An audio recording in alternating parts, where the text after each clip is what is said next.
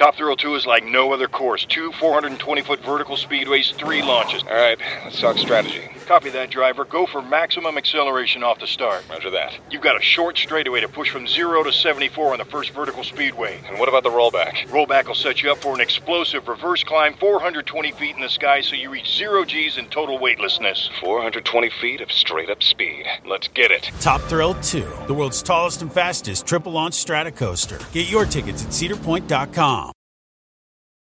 When you need mealtime inspiration, it's worth shopping Kroger, where you'll find over 30,000 mouth-watering choices that excite your inner foodie. And no matter what tasty choice you make, you'll enjoy our everyday low prices, plus extra ways to save, like digital coupons worth over $600 each week. You can also save up to $1 off per gallon at the pump with fuel points. More savings and more inspiring flavors make shopping Kroger worth it every time. Kroger, fresh for everyone. Fuel restrictions apply.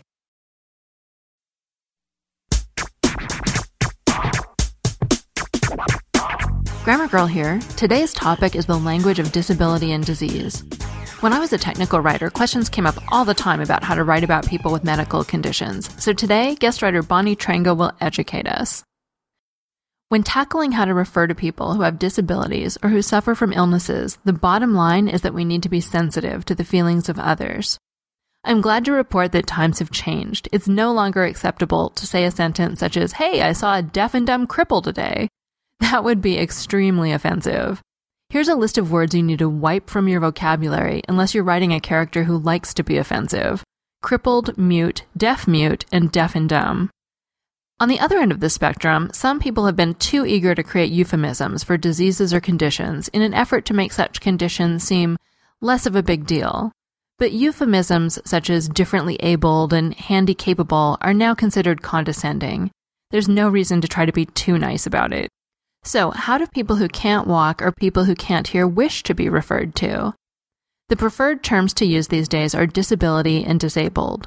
These words have replaced handicap and handicapped. It's no longer okay to call someone handicapped, but it is acceptable to use handicapped in common phrases such as handicapped parking. I guess those are grandfathered in. If you must refer to someone with a disability, it's a good idea to put the person first. So it's better to say he's a person with disabilities than he's disabled or he's a disabled person. The phrase a person with cerebral palsy might sound a bit awkward, but since people with disabilities and the organizations that serve them might prefer this phrasing, we should respect their wishes. Now that society is more sensitive to all its members, we need to follow disability etiquette.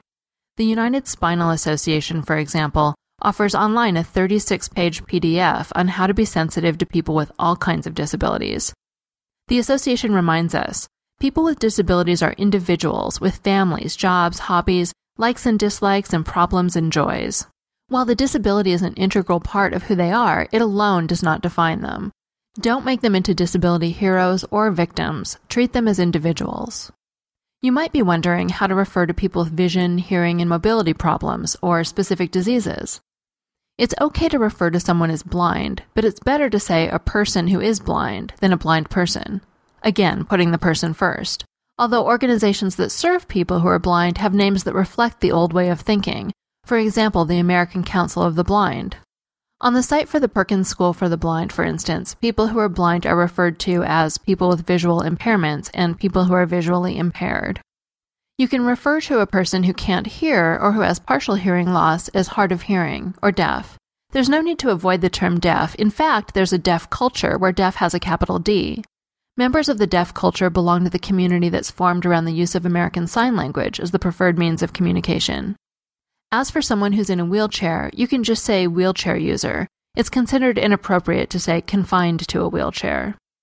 And for people who suffer from any number of illnesses, from asthma to diabetes to cancer, you could just say something like a person who suffers from asthma or a person who has diabetes. Sure, the person might be asthmatic or diabetic, but that's not who the people are. Their disease doesn't define them. In summary, no matter what disability someone has, you need to be polite and sensitive to that person and use an appropriate term. This podcast was written by Bonnie Trenga, author of The Curious Case of the Misplaced Modifier, who blogs at sentencesleuth.blogspot.com. And I'm Mignon Fogarty, the author of the paperback book, Grammar Girl's Quick and Dirty Tips for Better Writing. That's all. Thanks for listening.